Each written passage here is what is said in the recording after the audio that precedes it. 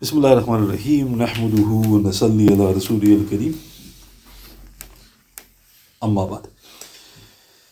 Alhamdulillah.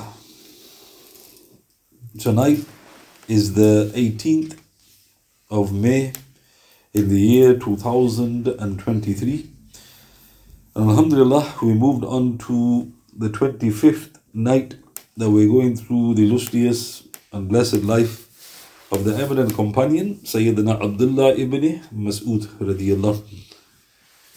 And I've reached a point where during the Battle of Uhud, the archers who were situated at the base of Mount Uhud made the error of leaving their post. And then I mentioned that the two mobile wings of the unbelieving Quraysh had stood firm. Sayyidina Khalid ibn Walid radiyallahu was watching motionlessly like a hawk, looking onto its target at the prevailing situation. Now looking at the fleeing Quraysh, now at the plundering believers, now at the archers. So Khalid bin Walid, he was in command of the right wing of the cavalry of the unbelieving Quraysh. He's focusing upon three events. One is his own army is fleeing. The second is the believers are plundering, i.e. the spoils, and he saw the archers move. Out of the initial 50 archers, only 7 to 9 remained in their position. Sayyidina Khalid radiyallahu anhu immediately struck. He launched a mounted attack against the few archers who remained at the foot of the mountain with the intention of capturing this key position and thus creating for himself room for maneuver. Sayyidina Ikrimah radiyallahu saw the movement of Sayyidina Khalid radiyallahu and immediately followed suit and galloped across the plain to join Khalid's squadron. So the two wings of the unbelieving Quraysh have combined now. The faithful 7 to 9 archers radiyallahu ta'ala who had remained in their posts resisted gallantly, but eventually fell one after the other. Sayyidina Abdullah Ibn Jubair, the Amir of the archers, defending the position with our beloved messenger had given to him sallallahu alayhi wasallam, suffered many wounds and was then martyred by Sayyidina Ikrimah radiyallahu.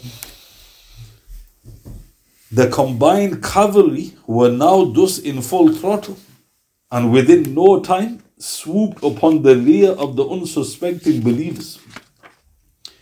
Indeed, such was the ferocity of the counterattack that our beloved Messenger sallallahu alaihi wasallam would have been blessed with martyrdom if it was not for the direct divine assistance. So how do we know? In Sahih Bukhari, Sahih Muslim, number 5713, 5714, Ibn Kathir Sirah, volume 3, page 37 of the English translation, Sayyidina Sa'ad ibn Abi Waqas radiyallahu, he said, at the battle of Uhud, I saw to the right and left of Rasulullah sallallahu alayhi wasallam 2 men dressed in white who were fighting fiercely.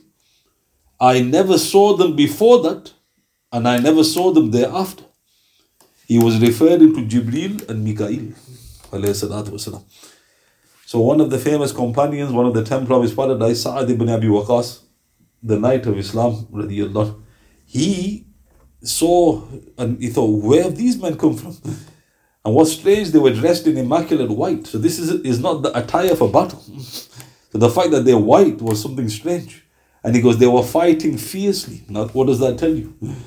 They were after the Prophet sallallahu alaihi wasallam. So they weren't just, defending the Prophet. He goes, they were fighting fiercely, meaning they were fully locked onto the Prophet sallallahu alaihi wasallam. And then he later learned that these were the 2 archangels. Thus, subhanallah, with the divine assistance and the superhuman efforts of the noble companions of our beloved Messenger sallallahu alaihi wasallam, they managed somehow to retreat safely back upon the face of Mount Uhud. However, many of the blessed companions radiyallahu ta'ala anhum were martyred upon that fateful day, including famously the noble uncle of our beloved Messenger sallallahu alaihi wasallam, Sayyidina Hamza radiyallahu. So now what did I mention? they knew that 70 of them were going to get martyred. So this was the iman, they knew. Did they know that an error is going to take place? Of course they didn't. They didn't realize that this would be due to an error of the archers. But what's touching is those prisoners of Badr who were saved, by ransom, their blood, to save their blood, the blood of their family had to be spilled. So like I mentioned, Aqil was saved. He was a prisoner of Badr. But he had to now hear the news that his uncle's been martyred. Now think about that. Hamza had to pay his blood for his nephews, i.e. to live. And then I mentioned Mus'ab was martyred. Mus'ab ibn Umar. Abu Aziz ibn Umar was released. So the blood of his brother had to be shed to save his brother. So all these beautiful things the scholars point out, indicating that this was all under the decree of Allah subhanahu wa ta'ala. Abdullah Ibn Masood, he described the cause of the whole scenario thus. He said, the women came behind the Muslim army, finishing off the wounded polytheists. If I would hope that my oath would stand, if I were to swear that there was no one amongst us at the time who wanted worldly gain, until Allah subhanahu wa ta'ala revealed, I proving conclusively otherwise. And he recited Surah Ali Imran, Surah 3, verse 152. أعوذ بالله من الشيطان الرجيم. منكم من يريد الدنيا ومنكم من يريد الآخرة ثم صرفكم عنهم ليبتليكم. Amongst you are some that desire this world, and some that desire the hereafter. Then he made you flee from them, your enemy, that he might test you. Subhanallah. So this is recorded in Ahmad in his Musnad, number 4414, is Hasan li ghayri. So let's look at this. So Abdullah ibn Masood, who was on the battlefield, he believed wholeheartedly. He said, I would have sworn an oath, but I was wrong. He would have sworn an oath that not one of the companions wanted anything to do with the world. But Allah Ta'ala revealed what happened. Spoils. You desired the world. And then Allah Ta'ala says, He made you flee from them, that He might test you. لِيَبْتَلِيَكُمْ. So Ibn Masood was pinpointing what had happened. Now what's interesting about that, only Allah subhanahu wa ta'ala knows what's in the heart. So if somebody was to say to you, these 700 or so companions on the battlefield of Uhud, did any of them desire the world? So who are we compared to our understanding of Ibn Masood? Ibn Masood, I would have sworn an oath, none of them. But Allah Ta'ala said, no, you did. But He didn't say all. Some of you desired this world, and some of you desired the akhir, meaning I wanted pure people on the battlefield. And there was a slight pollution there. So what's interesting, He didn't talk about any of the maneuvers. He didn't say this was the brilliance of Khalid bin Walid, this was the brilliance of Ikrimah. Like people start talking politics, right? He goes straight to the crunch.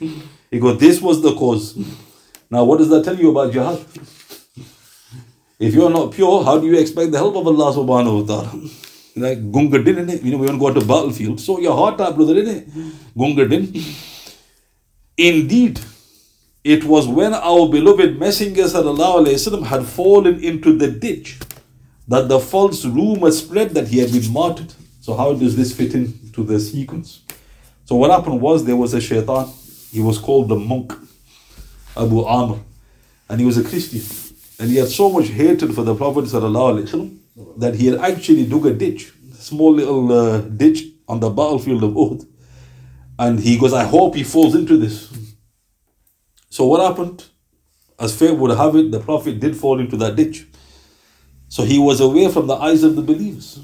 The cavalry had smashed into their rear. And then somebody called out, Rasul, Muhammad is dead. I've struck him. Sallallahu Alaihi Wasallam.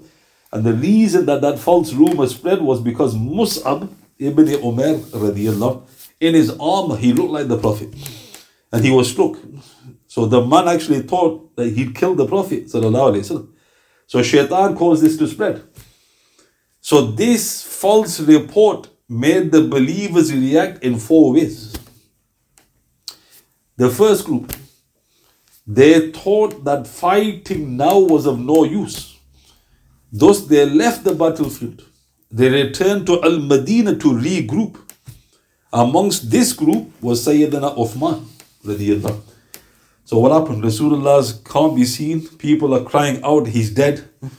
So some of the companions thought there's no point fighting now. We need to regroup. So they retreated back to their base, i.e. the city. Amongst those who did this was Uthman radiyallahu. The second group, they retreated onto the face of Mount Uhud. Umar radiyallahu was amongst this group. So they got to the Uhud and they didn't know what happened. Because what's happening? But they wanted to know with conviction what happened. Umar was amongst these. These 2 groups, this is very important. It is important to note that both these 2 groups were forgiven, as can be ascertained from the following 3 verses, during which, after mentioning the failings of some of the noble companions during that fateful encounter, Allah the Almighty and Glorious thereupon said, so it's true, the companions, they erred, they made a mistake, they slipped. Yes, they could have fallen into sin. That's not the question. The question is, has Allah Ta'ala taken them to task for that? And the answer is no, He's forgiven them. So now we need conclusive proof that these 2 groups, if a sin had been committed, we need proof that they were forgiven. So Allah Ta'ala mentioned 3 verses. The Almighty and Glorious, He said in Surah Ali Imran, Surah 3 verse 152, وَلَقَدْ عَفَا عَنْكُمْ وَاللَّهُ ذُو فَضْلٍ عَلَى الْمُؤْمِنِينَ. But He forgave you, never to bring it up again. For Allah subhanahu wa ta'ala is full of grace to the believers. So after mentioning their failings, Allah Ta'ala concludes by saying, Afa ankum, I'm not even going to bring it up again, because my grace upon the believers is immense. Second verse, in Surah Ali Imran, Surah 3 verse 155, Allah subhanahu wa ta'ala says, وَلَقَدْ عَفَى اللَّهُ عَنْهُمْ إِنَّ اللَّهَ غَفُورٌ حَلِيمٌ. And He forgave you, never to bring it up again. For Allah subhanahu wa ta'ala is of forgiving, the most forbearing. So it looks like it's the same thing. It's not. Allah Ta'ala mentions that He will never bring this up again. He's forgiven it. And then He mentions some very interesting things about Himself, subhanahu wa ta'ala. In the first passage He says, وَاللَّهُ ذُو فَضْلٍ عَلَى الْمُؤْمِنِينَ. Allah subhanahu wa ta'ala is full of grace to the believers. This is part of His grace. In the other verse He says, I am inna Allah ghafurun halim. Allah subhanahu wa ta'ala is of forgiving, most forbearing. If this was not all of an assurance, our loving Lord subhanahu wa ta'ala then also enjoined upon His beloved to make dua for them. In Surah Ali Imran, Surah 3 verse 159, Allah subhanahu wa ta'ala says to His beloved, فَأَفُ عَنْهُمْ وَاسْتَغْفِرْ لَهُمْ. Thus overlook, do not bring it up again, seek forgiveness for them. So now, why am I mentioning this? Because those with disease in their hearts, they love this part of the seerah. And what do I mean? I mean obviously the deviants. The Rawafid, because we love Uhud. Because why do you love Uhud? Because we saw the reality of the Sahaba that you love so very much. And then you say, is that all you do? Trying to find fault with the Sahaba. Now you get 2 reactions to that. One is, they made no mistakes. You're talking rubbish. Response, now you're talking rubbish. You keep quiet. The correct response is, undoubtedly, there was a slip. Undoubtedly, they fell into error. Whether it's a sin, Allah Ta'ala knows best. The Quran testifies to that. Allah Ta'ala explains something happened here due to your failings. But then you mention the 3 verses. But how can you mention verses when you don't study Quran? Bole bale Muslims are giving your politics. You say, do you believe in the Quran? Because of course, which Muslim will not say, I don't believe in the Quran? You quote the 3 verses. Surah 3 verse 152, Surah 3 verse 155, and just to crown it off, Surah 3 verse 159. And what's interesting, they're very closely situated, the verses. Within 7 verses, Allah Ta'ala has repeated it 3 times. But He's told Rasulullah to pray forgiveness for. Why? Because the Sahaba were hurt. They know they made a mistake. Allah Ta'ala reassured them, but because He had great love for them, He instructed His beloved to make dua for them. Because make dua to forgive them. So these are the first 2 groups. The third group, they now thought it was useless for them to remain alive when Rasulullah had left the world. Thus they fought with even greater vigor. Amongst this group was Abu Bakr, Ali, Sa'ad ibn Abi Waqas, and others. So they thought, that's it, there's no point living, we'll just fight to the death. So one proof, Sayyidina Ali radiallahu anhu, he said in Nasa'i, because I couldn't see the Prophet sallallahu alayhi wasallam. So he thought Allah Ta'ala must have taken him up to the heaven. He's upset with us. So because I unleashed, basically I brought the hilt of my sword, meaning I'm ready to die. And when I was fighting through the enemy force, I spotted him. So Ali was telling you, because I wanted to die. So this was the third group. While subhanallah, the fourth group did not allow our beloved messenger to leave their sight. Hence the rumour had no effect.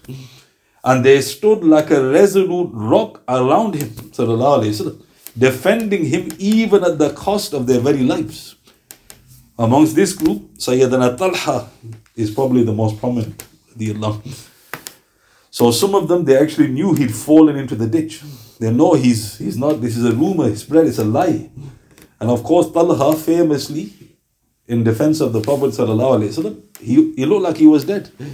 He literally, the Prophet actually said, he's the living martyr. Meaning he's still walking and he should be a martyr. In Tirmidhi authentic. He only collapsed when he knew the Prophet was safe on the face of Mount Uhud. Others amongst this group were the Ansar. They were bravely defending the Prophet ﷺ, but they were all martyred. And that's it. Any other groups? That's it. The Sahaba fell into these 4 groups. So the only 2 groups we need to explain are the first 2. But did they flee? No, they didn't. They left the battlefield. Why? They wanted to regroup. Flee maybe is too harsh a word to use. Did they make a mistake? Yes. The Quran mentions it. But the Sahaba aren't ma'asum. Like some ignoramuses point out. The companions, they can't make mistakes. They can't make mistakes. The Quran testified they made mistakes. However, the key point is Allah Ta'ala is protecting them. He will make sure they leave the world with His pleasure. So this was the Battle of Uhud. So now, I'm not going to go into all the details. It had to happen because 70 of them were martyred. What grieved the Prophet too much, was that they mutilated the bodies. He knew 70 of them was going to get martyred, but he was not aware that they were going to mutilate the bodies. The reason they mutilated them was they thought this was vengeance for their loved ones who they had lost at Badr. And the Prophet was greatly hurt over this, and he actually vowed revenge. But then Allah the Almighty and Glorious revealed the end verses of Surah An-Nahl, and then He goes, I will be patient. It was not long after the Battle of Uhud, that intoxicants finally became prohibited. Jabir ibn Abdullah radiallahu anhu said, some people consumed alcoholic drinks in the morning of the day of Uhud and were martyred the same day. This is in Sahih Bukhari, number 2815. So this is again, you need to know the sequence. This command of intoxicants becoming unlawful had not been revealed. Some of the 70 martyrs had actually taken intoxicants. Imagine, they drank wine before the battle. And Jabir said that explicitly. One such soul was no other than Hamza. And similarly, Anas radiallahu anhu, he relates, the people asked, some people were killed during Uhud whilst wine was still in their stomachs. Thus Allah the Almighty revealed, Surah Al-Ma'idah, Surah 5, verse 93. لَيْسَ عَلَى الَّذِينَ آمَنُوا وَعَمِلُوا الصَّالِحَاتِ جُنَاحٌ فِيمَا طَعِمُوا. On those who believe and do righteous deeds, then there is no blame for what they consumed, i.e. in the past. Surah 5, verse 93. This is recorded in Sahih Bukhari, Sahih Muslim, Ibn Kathir's Tafsir, volume 3, page 259 of the English translation. Why? Logically, there's a problem. When the command came saying that intoxicants were haram, they remembered, because some of the companions had that and they were martyred. Maybe they're not martyred. So Allah Ta'ala revealed in praise and defense of them, those who believe and do righteous deeds, there is no blame for what they consumed in the past. Meaning they don't think like this about your brothers. But who were the ones who brought this objection? It was the mischievous Jews. Now this is what they always do. They try and confuse you. It was the mischievous Jews who had inquired about this. How do we know? In Hakim in his Mustadrak 4-143-4, Sahih, Zahabi Sahih, Abdullah Ibn Masood radiyallahu anhu said, when the verse prohibiting intoxicants was revealed, Surah 5 verse 90, the Jews said, did not your brothers who died at Uhud used to drink it? Upon this, Allah the Almighty revealed, Surah 5 verse 93, لَيْسَ عَلَى الَّذِينَ آمَنُوا وَعَمِلُوا الصَّالِحَاتِ جُنَاحٌ فِيمَا طَعِمُوا. On those who believe and do righteous deeds, there is no blame for what they consumed, i.e. in the past. So Ibn Masood again is elaborating. Now what's beautiful about Ibn Masood, notice he's explaining key events, because he was the jurist. He knew that people are going to be thinking about these things. He explained what happened at Uhud. He got to the crunch. It was dunya. And now he's explaining something here. He goes, you're probably thinking who are the people who asked. He goes, it's the Jews. They asked.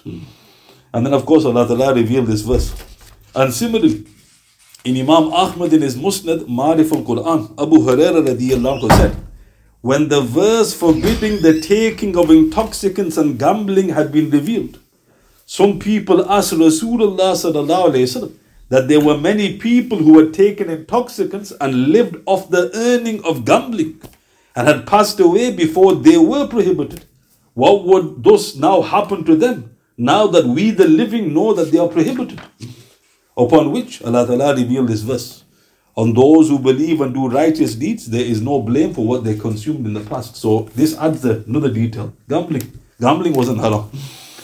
So people lived off gambling, Abu Hurairah said. Allah Ta'ala said, don't worry about that. They're forgiven what they consumed of this in the past. And in another report, our beloved messenger explicitly said, sallallahu alayhi wasallam, had they, intoxicants and gambling, been made forbidden for them, they would also have abandoned them just as you have now abandoned them. This is in Imam Ahmad's Musnad, Ibn Kathir's Tafsir, volume 3, page 257 of the English translation. So this is hypothetical. Somebody could say, well, how do you know they would have stopped drinking? It's a hypothetical scenario. It didn't happen. But even that, Rasulullah explained. If they had been alive and the command had come, they would have abandoned it just as you have abandoned it. So don't start thinking ill of Sayyid al-Shuhada, Sayyidina Hamza, Sayyidina Hanzala and all these other great companions. They would have stopped, but there was no clear verse. So the Prophet ﷺ said, don't think they would have stopped taking that vile stuff. And this is the key. This is the key to how people stop taking drugs, is Iman. You can put them on rehab day and night, they'll go back to it. Right? He went on rehab, then what happened? He's back on it. So the key is Iman. Once Iman, of course you can't compare to the Iman of the Sahaba, but it's telling you something. The only society on the face of the earth that smashed that vile, abominable stuff, never to look at it again, was the city of Al-Madinah. Think about it. They were heavy into it. They were heavily addicted to it. And overnight, bang, finish. No rehab. We don't need rehab. Where's the rehab mentioned in Sirah? They had to go to a course and the Prophet had to do special du'as for them. Where does it mention it? Right? So Iman, unfortunately, if you've got no Iman, then you need to take them to rehab. Right? And this is why it's so important to tell this to the Muslims. Say, look, this is forbidden. It's haram. Right? And if they've got any iman or a certain level, that should be enough for them. But you do it with love and affection. So simply put, to finish, before the prohibition, the believers who were martyred with wine in their bodies and those who had simply passed away were excused by no other than Almighty Allah subhanahu wa ta'ala himself. Why? It's not just the martyrs. Other Sahaba died. They died normal deaths. They were drinking as well. Those are included as well. It's not just the martyrs of Uhud, though it happened shortly after Uhud. And also, just to highlight one proof of this, in case you're wondering, the hadith is in Sahih Bukhari. Hamza radiyallahu after the battle of Badr, he had a good drinking bout. And then Hazrat Ali was getting married to Fatima, and he had been given a camel or 2 camels from the spoils of Badr. And Hamza had chopped them up. So the Prophet ﷺ went with Zayd ibn al-Harith, who was paired up with Hamza. And he went to Hamza and he said, what have you done? So Hamza radiallahu, the report says, he was that drunk. He couldn't even lift his head. Because he lifted his head slowly. So the hadith goes, he looked at the feet of the Prophet first, sallallahu alaihi wasallam. Then he looked at his blessed waist. Then he looked at his face. And he goes, you're only the slave of my father. And then the Prophet ﷺ left him. He didn't say anything. Why? Because in a state of intoxication, the person doesn't know what he's saying. There's the hadith in Bukhari. Sayyid al-Shuhada said that to the Prophet. So don't come out with, no, this guy's beats up. Is it? Give him some of that stuff, see what happens to him. Right? So that tells you, what state people fall into. But he was still drinking even prior to Uhud. However, Allah Ta'ala forgave him. Look how beautiful that is. He never knew it was haram. So imagine, inshallah, when you meet him in paradise, it was made haram after your martyrdom. SubhanAllah. Was it? He probably got a glass of pure wine in paradise as well, mashallah, as you're telling me. So all I mentioned today was now what occurred at Uhud. I didn't go through it at any great length. I wanted to mention where the name of Abdullah Ibn Masood is mentioned, radiyallahu. And note he's explaining key incidents that took place so that you don't make any errors. And I mentioned specifically what happened to the companions at Uhud. Why? Because this is a favoured part of the seerah of the deviants. You need to know, fully be aware of how to defend the companions of the Prophet sallallahu alaihi wasallam. Are there any questions? سبحان الله بحمده سبحانك اللهم وبحمدك أشهد أن لا إله إلا أنت أستغفرك وأتوب إليك وأعوذ بالله من الشيطان الرجيم سبحان ربك رب العزة عما يصفون وسلام على المرسلين والحمد لله رب العالمين بسم الله الرحمن الرحيم والأصل الإنسان لفي خسر الذين آمنوا وعملوا الصالحات وتواصوا بالحق وتواصوا بالصبر صدق الله العظيم.